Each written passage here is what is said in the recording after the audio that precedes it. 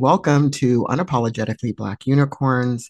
This week, we are going to revisit an episode that we recorded last month because it's actually pretty timely.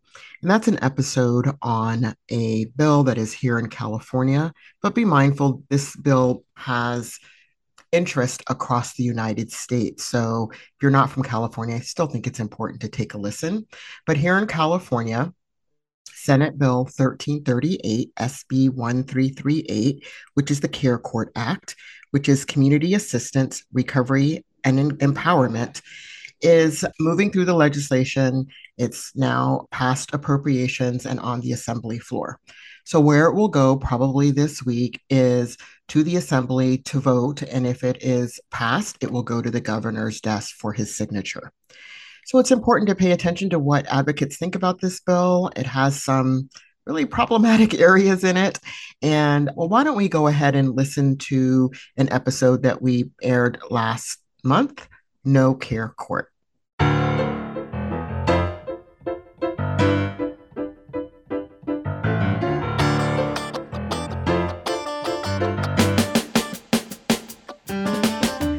All right. Well, welcome to Unapologetically Black Unicorns. Another week and another amazing now group of people. I have a panel. We're talking about something that is so timely. Why? Because it's July. It is BB Moore Campbell Minority Mental Health Month. Some people are calling it BIPOC Mental Health Month. And this is the time that we should be talking about what do we need for our own mental health. And there's lots of legislation happening around the country, but particularly here where we live in California, that impacts those who are most quote unquote vulnerable and those in which disparities really are impacting our community. But before I get into all of that, why don't I go ahead and have each of our guests introduce themselves. And I'm going to start with Shanique. Shanique, do you want to introduce yourself? Yes, thank you so much for having me here. Thank you to the Black Unicorn podcast family.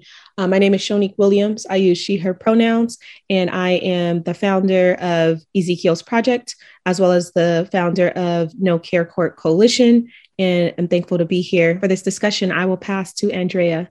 Thank you, Shanique. It's really great for us to be here with all of the unicorns.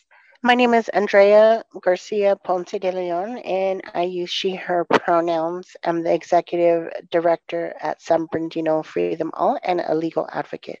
We are also part of the No Care Court Coalition. And Asantawa, we've had you on before, but why don't you reintroduce yourself? Yes, and thank you for having me. My name is Asantawa. I'm one of the co-founders of the Anti-Police Terror Project, also co-creator of MH First. I use she, her pronouns, and I am also a registered nurse. Okay, fantastic. So we are going to be talking about some things that are happening in California related to SB 1338. So that's Senate Bill 1338, which is called CARE Court. And CARE is an acronym. So the acronym is Community Assistance, Recovery and Empowerment. Okay, I don't know how you use court and recovery and empowerment in the same sentence, but clearly that has happened. And that's probably part of the problem is that the bill actually is targeted to support people who are defined as those in most need, those who are unhoused, who have diagnoses or experiences of psychosis or diagnoses of schizophrenia, who are not actively seeking treatment and quote unquote struggling out on the street. And in the bill, family members, police, other providers can refer this person to civil court, where supposedly all of this is voluntary for the person to accept going through this court process. Again, it's a civil court process where they go through an assessment.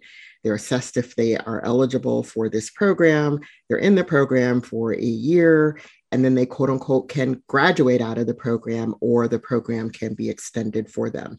Supposedly all of this is a voluntary process, but it sits all in the hands of the court. It is not LPS, which is a Latterman Petrus short, or as we know, things related to conservatorship. Supposedly there's going to be housing, though there's no funding for that. and the person is going to move to the front of the line for services in front of everybody else. And again, there is no, as of right now, funding for the housing. There's funding for the courts for building this new court process, but there is no, what it appears, new funding for housing and or the treatment and supports within the public mental health system. So that's sort of what's going on. That was long and roundabout, but just to get you all caught up. And this is a bill that comes from the legislature. This is not a bill that goes through the public where we get to vote like on a measure or anything like that. This is the governor's framework. And from the governor's framework, it got written into a bill. And now here we are trying to figure out what the heck. Let's just put it that way. So a few of us have even testified on this bill, but I don't know. I'll turn to Shanique. Is there anything that you want to share now that I've sort of given a bit of the background? Thank you so much for that great extensive background in regards to Care Court. Want to say that, yes, SB 1338, Governor Newsom's bill, he calls it Care Court. We refer to this as no Care Court because you cannot introduce courts or the court system into care. Forced treatment is not care. Forced medication is not care. Manipulation, involuntary services of any kind is not care. And by we, I mean mental health advocates, advocates for the unhoused, advocates for populations of marginalized communities, Black and Brown communities. And so thank you so much, Karis, for the way that you broke that down, because I can dive into some other things. There has been multiple amendments as this bill moved through Senate and passed. As this bill, it passed through Senate with not one elected official opposing.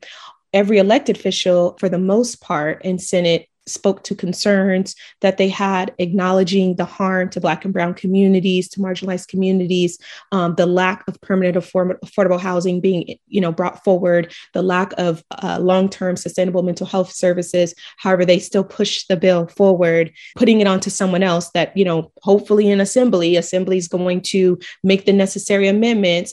We got to pause for a minute because that in itself is alarming. Senate passed this bill major concerns about the bill, and left it up to Assembly to write off on this bill and to make sure that necessary amendments were made. So that was one problem, the fact that they even passed it, but the fact that they also passed it with the knowledge and the belief and I guess the faith that Assembly was going to do its job and make sure that the bill was appropriately amended, to be what the community needs to serve best.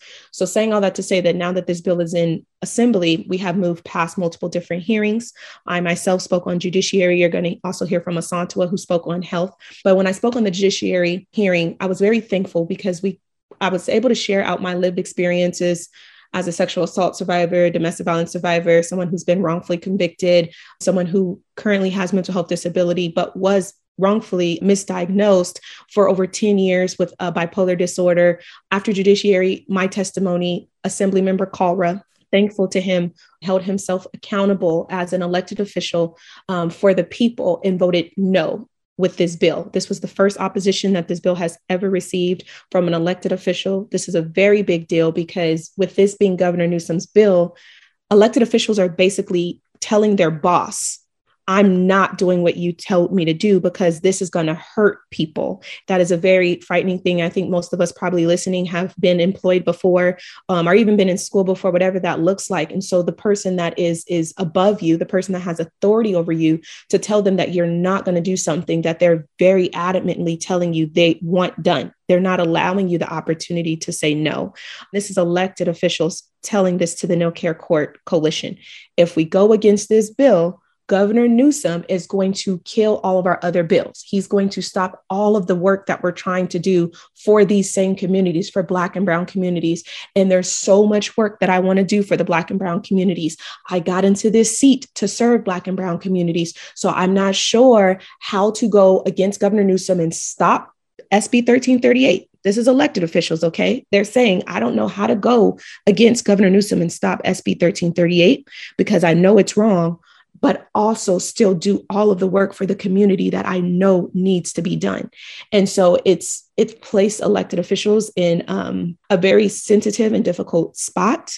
So then we're brought to a difficult space as thousands of organizers and advocates throughout the state of California and even outside of California are trying to band together, trying to figure out how do we stop this? How do we stop Governor Newsom from putting this bill into law that is going to harm our communities? How do we do it? What is it going to look like? And everyone's afraid to do it. That is an elected seat. What does that look like? So again, just so thankful for this platform, this opportunity on today, because even as I say that, this in itself is even a cry for help. This is a platform in which we are utilizing to get the word out to people of what's really happening in the state of California, how disheartening it is to be here in California and to know as a Black woman that there is a governor in place that is literally going to harm those of us that have experienced being unhoused or are currently unhoused, that have mental health disability going through our lives. And as we battle and we try to figure it out, but we are trying to stop this bill. We're trying to kill this bill. We're trying to figure out what that looks like and how to come up. And so this conversation is so necessary. I want to pass to Asantewaa, because when Asantewaa last spoke in our last hearing, which was health, that was a very powerful testimony. And I know that there's a different response that she received from the hearing that she was in versus the response that I received from Assemblymember Kalra. So with that, Asantewaa. Yes, I think the lens from which I kind of see this thing is definitely from the lens of a nurse, where I understand the difference between what something might look like on a piece of paper, like a piece of legislation, right, or a policy, and then what it looks like in like an actual physical space. And even as I read the bill over and over, because I was trying to make it make sense in my head, logistically speaking, the care worker that is supposed to be the person coordinating care for the patient or the consumer, there was no specifics about how those folks would be trained, what they're supposed to be doing exactly. They're just providing support. And given our current system and its limitations and the fact that we don't have readily available appointments for folks to go to, there is in fact no housing to put folks in. What would logistically end up happening is what's already happening, right? Folks are going to 911, 5150. They'll be sitting in an ER for 2 weeks before they get a bed. And because of the way our current system is set up, unfortunately, that is kind of the fastest way if someone is in crisis to get to a therapist or to get to a psychiatrist or to get to like crisis stabilization. The part about this bill that flabbergasts me is it's clear that whoever wrote it does not understand our healthcare system. There were so many questions that were brought up, not really asked, but it was like, have you thought about, right? Like there was no pushback, just like, well, think about it this way kind of questions. And a lot of them centered around this like invisible housing that this bill is promising. And I think what I gathered from the conversation that was happening is they're looking for a way to hold the counties accountable for spending their apparent large pots of money and directing them to direct services. I am in agreement with that, right? If counties are sitting on money that can be spent on direct services, on housing, then they should absolutely be doing that. What I don't comprehend is, what does that have to do with our patient?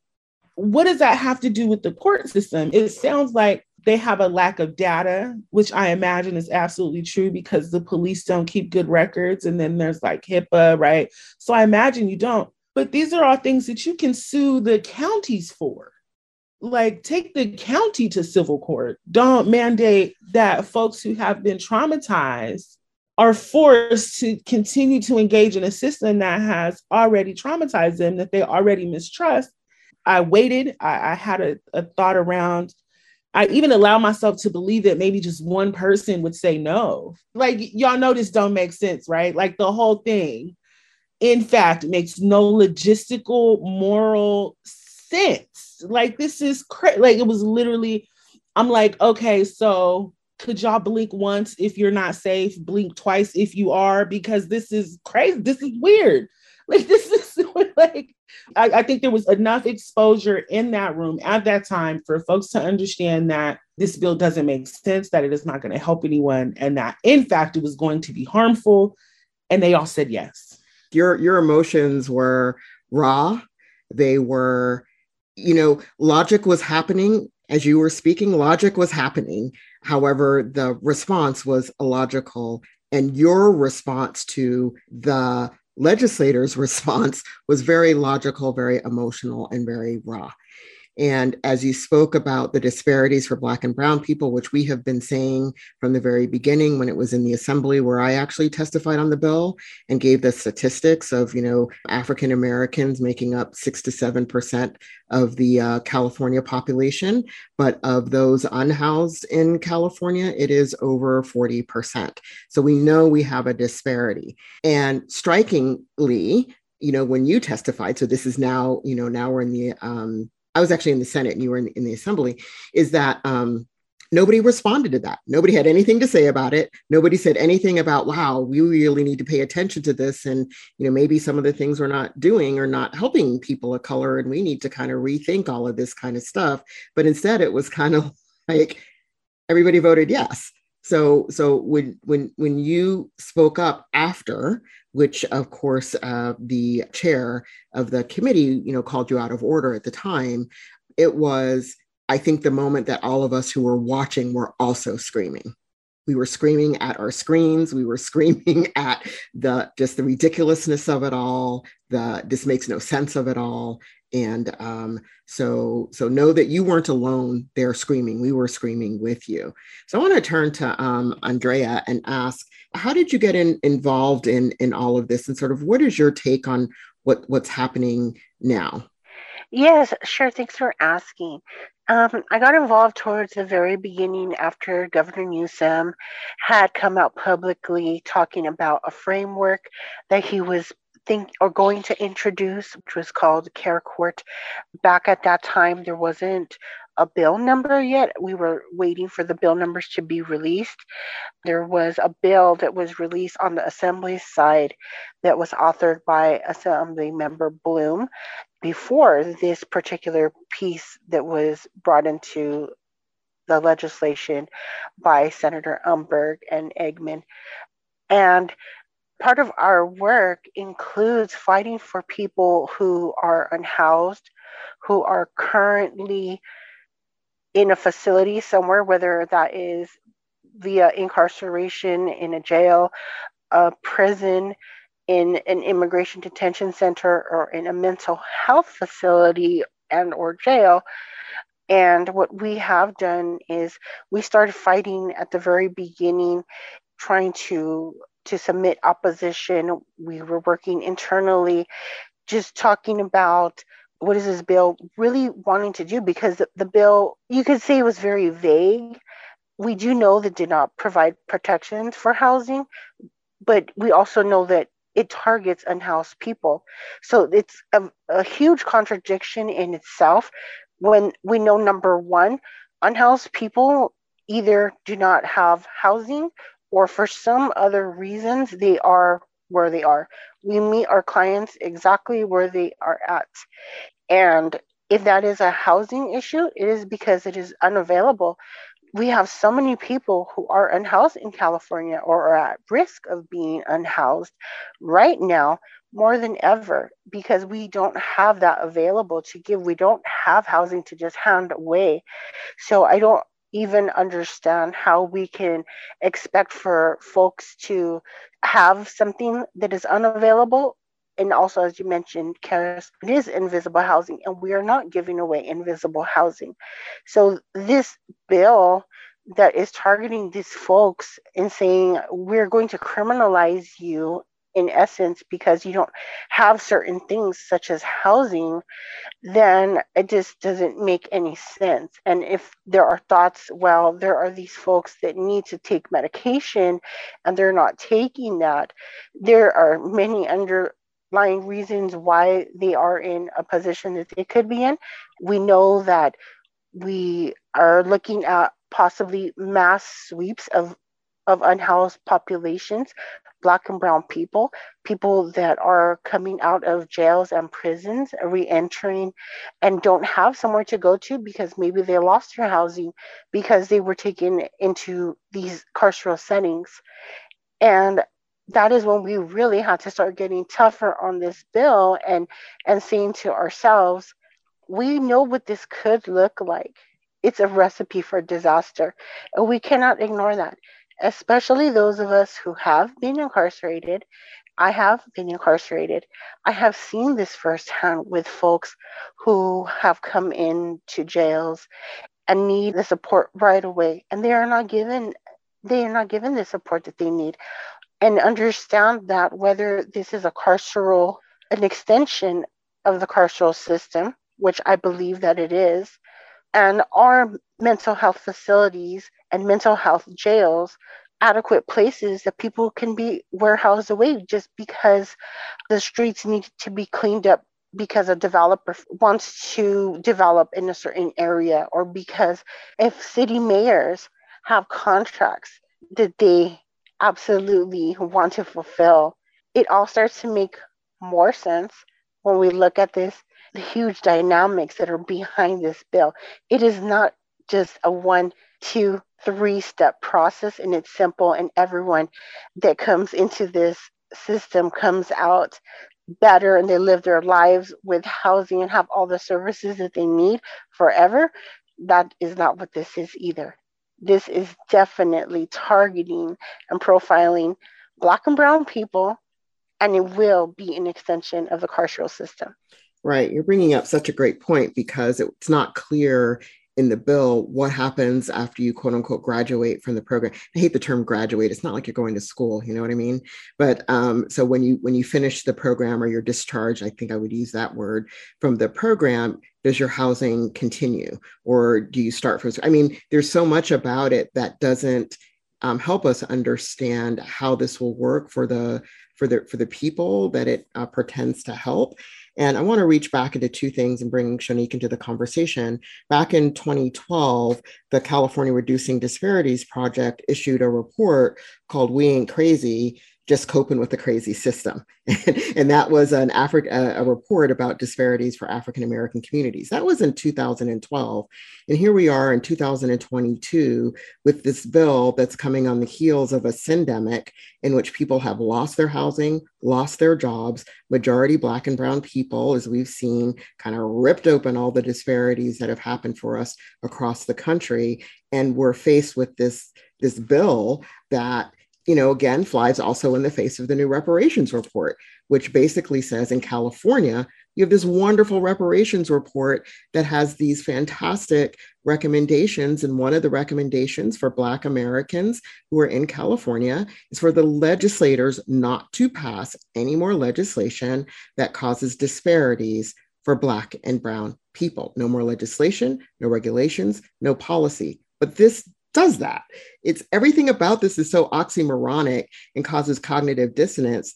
It's, we ain't crazy. We're just coping with a crazy system. So I don't know, Shonique, what are some of the things that we could be doing now, especially since there is a no court coalition in California, and those outside of California, I think, pay attention because, coming to a state near you, there's already a bill like this that's passed in Washington State. One of the things that I definitely have to talk about, if we're, talking about what came from the reparations report, which was amazing, Black and brown lives, right? But let's talk about Black lives. Black lives are harmed at the hands of elected officials at a large mass previously. When we think about 1994 crime bill, the 3 strikes law. And this, to me, as I have advocated tirelessly throughout the process of SB 1338, stopping this bill, it's happening all over again. Yes, when, things were happening, that were causing a influx of crime and drugs in communities back when 1994 crime bill was introduced, it needed to be addressed, right? Let's just be real. It needed to be addressed. However, the 1994 crime bill, 3 strikes law was not the way to do it, because that resulted in disproportionate, intentional disproportionate harm to Black community members, and that as well targeted brown community members too. But the intentional harm was placed on Black community members. We were called super predators. We were called monsters. We were called animals. And that is literally how elected officials pushed through and got 1994 crime bill 3 strikes law brought into law. So when you look at the hearings, I challenge everybody, go look at the hearings for this bill. Look at these hearings for this SB 1338. Listen to Umberg speak. Listen to Eggman speak. Listen to Comlogger speak. Listen to them. Listen to Newsom. They are literally talking the exact same way that people spoke in regards to Black lives when it was in times of this 1994 Crime Bill 3 Strikes Law. I don't think everybody always understands programming and language and harmful language at that. When you're talking about, you hear folks constantly talking about care courts, they're talking about this need to, do something in regards to SMI, which stands for severely mentally ill. I do not use such a term. I find that to be demeaning, but that is a term that they use. They constantly use words like illness. They're constantly saying, homelessness, and just terms that are just very ugly and demeaning, but they're constantly throwing it out there as this is the solution. This is the solution. And people are confused saying, okay, well, we do have a housing crisis going on in California, right? This is true. We do have a epidemic going on with fentanyl, correct? This is true. We do have mental health issues, on the rise here in California, correct? Yes, all of these things are correct. However, SB 1338, Care Court is not the way to address any of these issues. You address these issues with permanent affordable housing, because someone cannot begin to take care of their mental health until they're in a safe environment. You cannot heal in the environment that hurts you. You cannot heal when you're in a space where you're constantly looking over your shoulder, looking behind your back for the dangers and the harms that are out there when you are unhoused. You don't have the mental capacity to stop and to breathe. You're in survivor mode. When you're in survivor mode, you're thinking about surviving. That's it. You want to know where your food's going to come from. You want to know, if someone's going to steal your stuff. That's what people that are unhoused are focusing on. And I know because I've been unhoused, unfortunately, more than once in my lifetime. The first time starting at the age of 15, I have not ever battled with substance abuse. I have not ever been on drugs. So even the disillusion that, people that are unhoused are substance abusers, that is not a true reality. Now, I will say there are people that are unhoused that do battle with substance abuse. Absolutely. Let's get them help. I know walking away from this podcast, people are going to be like, well, what can we do?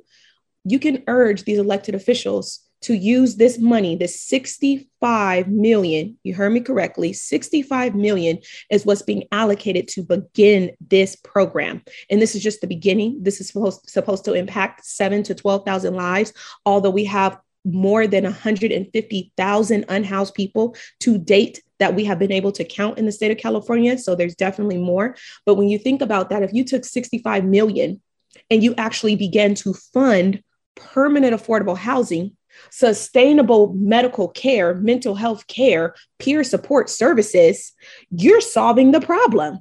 I also want to say, think about where these people are going to be housed, right? Where are they going to be housed? I believe they're going to be housed in jail. I do. I believe they're going to be housed in jail because you've already sat here and alleged that these people are not safe on the streets and you don't want them on the streets. And then by having a petition moving forward to remand them to care court, you then get to have the all right excuse to house this person in jail, continue to bring in your money, continue to funnel this system, and continue to build out the prison industrial complex.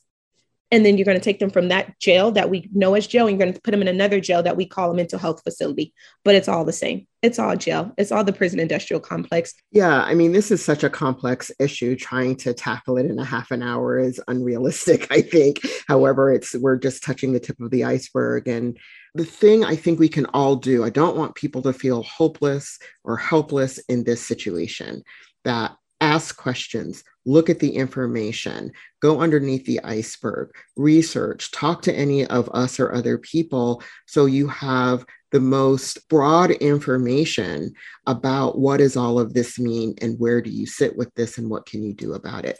Asantewaa or Andrea, do you have any last words? I do.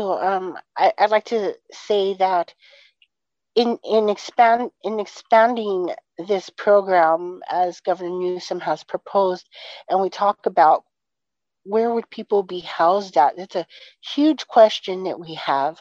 I want folks to understand that there are facilities that can be repurposed, that are jails, or that used to be jails. A jail will always be a jail, right? Until you absolutely demolish it. But there are jails that are in the process of being constructed, like mental health facility jails. And I'll let you know a location, a facility in Irvine called the James A. Music Facility. Is a mental health jail facility that is in the construction phases currently. It is so important for us to stop this project from moving forward, because this is clearly a site where people will be held from care court processes and will make the transition to the carceral system and be housed in a mental health facility jail. I guarantee that the state can find more of these type of projects, if not generate new projects.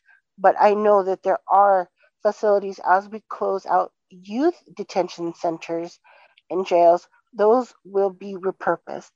And I just want people to have the knowledge of that now, because when we see this later and we come back to this, should this thing move forward, we have to understand that our elected did not do what they were elected to do. They work for us, and the governor works for us. They work for all of you. They work for the people. Do not let them tell you any different. And if that is the case, keep in mind who you are electing and voting for and putting in seats and giving the power to, because we hold the power and we need to take that power back, and the time is now. Okay, thank you. Asantewaa. I think what we are really dealing with, and one of the assembly people had even referenced Reagan and the old school asylums to Andrea's point. I think we're really working a slippery slope back to that. There was a time where if a woman's husband decided that she was just too much, given the power dynamic of the male physician and the husband, I don't mean to giggle, but I do that when things are uncomfortable. I could go have the front of my head scrambled, and then my husband will be pleased that I'm now normal again, right? So we have to be aware, especially folks that are practitioners and healthcare providers, be aware of the power dynamic. And building large scale asylums is not going to fix it, but what it will do is build business. It will create jobs. And I think that this is either intentionally or inadvertently, this is where our politicians are really heading.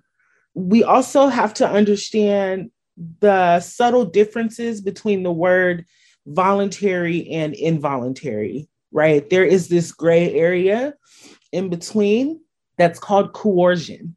And I see it every day in my line of work. And Kara, she mentioned this. My soul is just like weeping. Like, I don't know if I can keep doing this. I'm doing some soul searching myself, because a lot of the times in medicine, we are in that gray coercion space.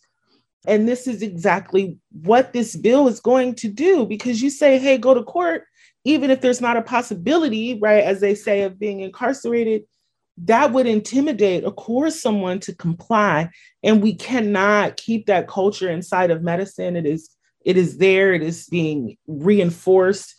Compliance over anything else. And when there's not compliance, then there's violence. Yes, we have to fight back, and we can also divest, figure out alternative systems, models, go get funding for something that is completely outside of the system the way it currently exists, like make that shit obsolete. That is the path that I am particularly on, and want and need more folks to like get on that road. Yeah, politics are ruling here, I do believe. And it's made me very wary of, I mean, I know I can vote, like that's where I have my power is, my vote is my power. But the whole idea of politics being for and by the people, but it's not for and by the people, it's just really a scary situation as far as I'm concerned. And, thank you all for talking too about trans institutionalization. I think we forget about how each thing really becomes its own institution, and you're just moving from one institution to another institution to another institution, somehow saying that these things are better, but we're not getting any better outcomes. People are not getting any better.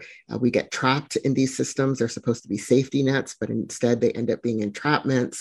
So we have so much work to do. And I love Asantewaa saying, yeah, just blow this shit up, go over here and do something else. We don't even need to be worried about what's happening over there, but do something completely different. And I hope we can continue to have this conversation. I'd rather that we're having conversation about what we would want and how we would want it, because that conversation with the governor, with the department, never, ever, ever happened. And so how is this about and for the people? And you never talk to the people who've been through the streets and, jail and houselessness and mental health systems, but are doing better. You didn't use an appreciative inquiry approach and ever ask us. You never asked us what works, what could we be doing better? How can we be helping people? And you come up with a framework that is absent of the very people that you're trying to help. So I'm going to let Shanique have the last word here. Thank you so much. Again, everything has just been so amazing, in regards to this podcast on today. And I just say kudos to everybody that participated, because I all know you as advocates, right? We've all been working to stop this bill, to kill this bill. And as strong as advocates as you all are, as I am, we've hit all the points. We're saying over and over again that this is a harmful bill and all of the harm it's going to do. We're producing our data, our facts, our statistics, our lived experiences, and Governor Newsom is pushing forward. But that's not to say that in a negative light, because Governor Newsom keeps going hard, we're going to go even harder. He's going to keep going hard and we're going to keep going harder. So I know that certain things that, we said on today, it may have made some folks feel just a little disheartened in the process because we don't feel that we have power in some spaces, since this isn't a bill that we can vote on, but we can hold people accountable. We can hold our elected officials accountable. There's going to be links in which you guys can click on that's going to be shared out with this podcast to be able to join the fights and the efforts of No Care Court. I spoke to people recently and I said that if we think about it, going back to some of the greats of civil rights movements, and even outside of that, they didn't know that them standing up for the right thing was going to result in the large movements that it did. Gandhi didn't know that. Mother Teresa didn't know that. Martin Luther King didn't know that. Rosa Parks didn't know that. All they knew was they were standing up for whatever they believed in, and they were refusing to back down when everybody else told them it was impossible, when everybody else told them it could not be done. And so for that, the No Care Court Coalition is definitely grateful. We'll continuously be grateful to Assemblymember Kalra. That was a representation that even with all of the people that told us we would not ever get an elected official to vote no, we got it. And now we're just hoping, and we are working very tirelessly to get the rest of the Assembly members on board to also vote no. So thank you so much for taking the time to listen to this panel on tonight, this podcast, and look forward to continued conversations and discussions. Okay, thank you. Thank you to all for having this conversation, for Shanique, Andrea, and Asantewaa, for the work that you all are doing and tirelessly doing along with others in order to ensure that, Black and Brown folks in our California communities can have the best lives that they can possibly have. That's what we're working. I think that's what we're all working towards. Some of us want to get there in a different way, but as far as our group is concerned, we have a particular kind of thing we're interested in here. So I just want to thank everybody and thank the listeners for listening to this episode. And please do join in next week for the next episode of Unapologetically Black Unicorns. And please do take care of your Black, Brown, all your mental health. That's what we want. Okay, thanks much.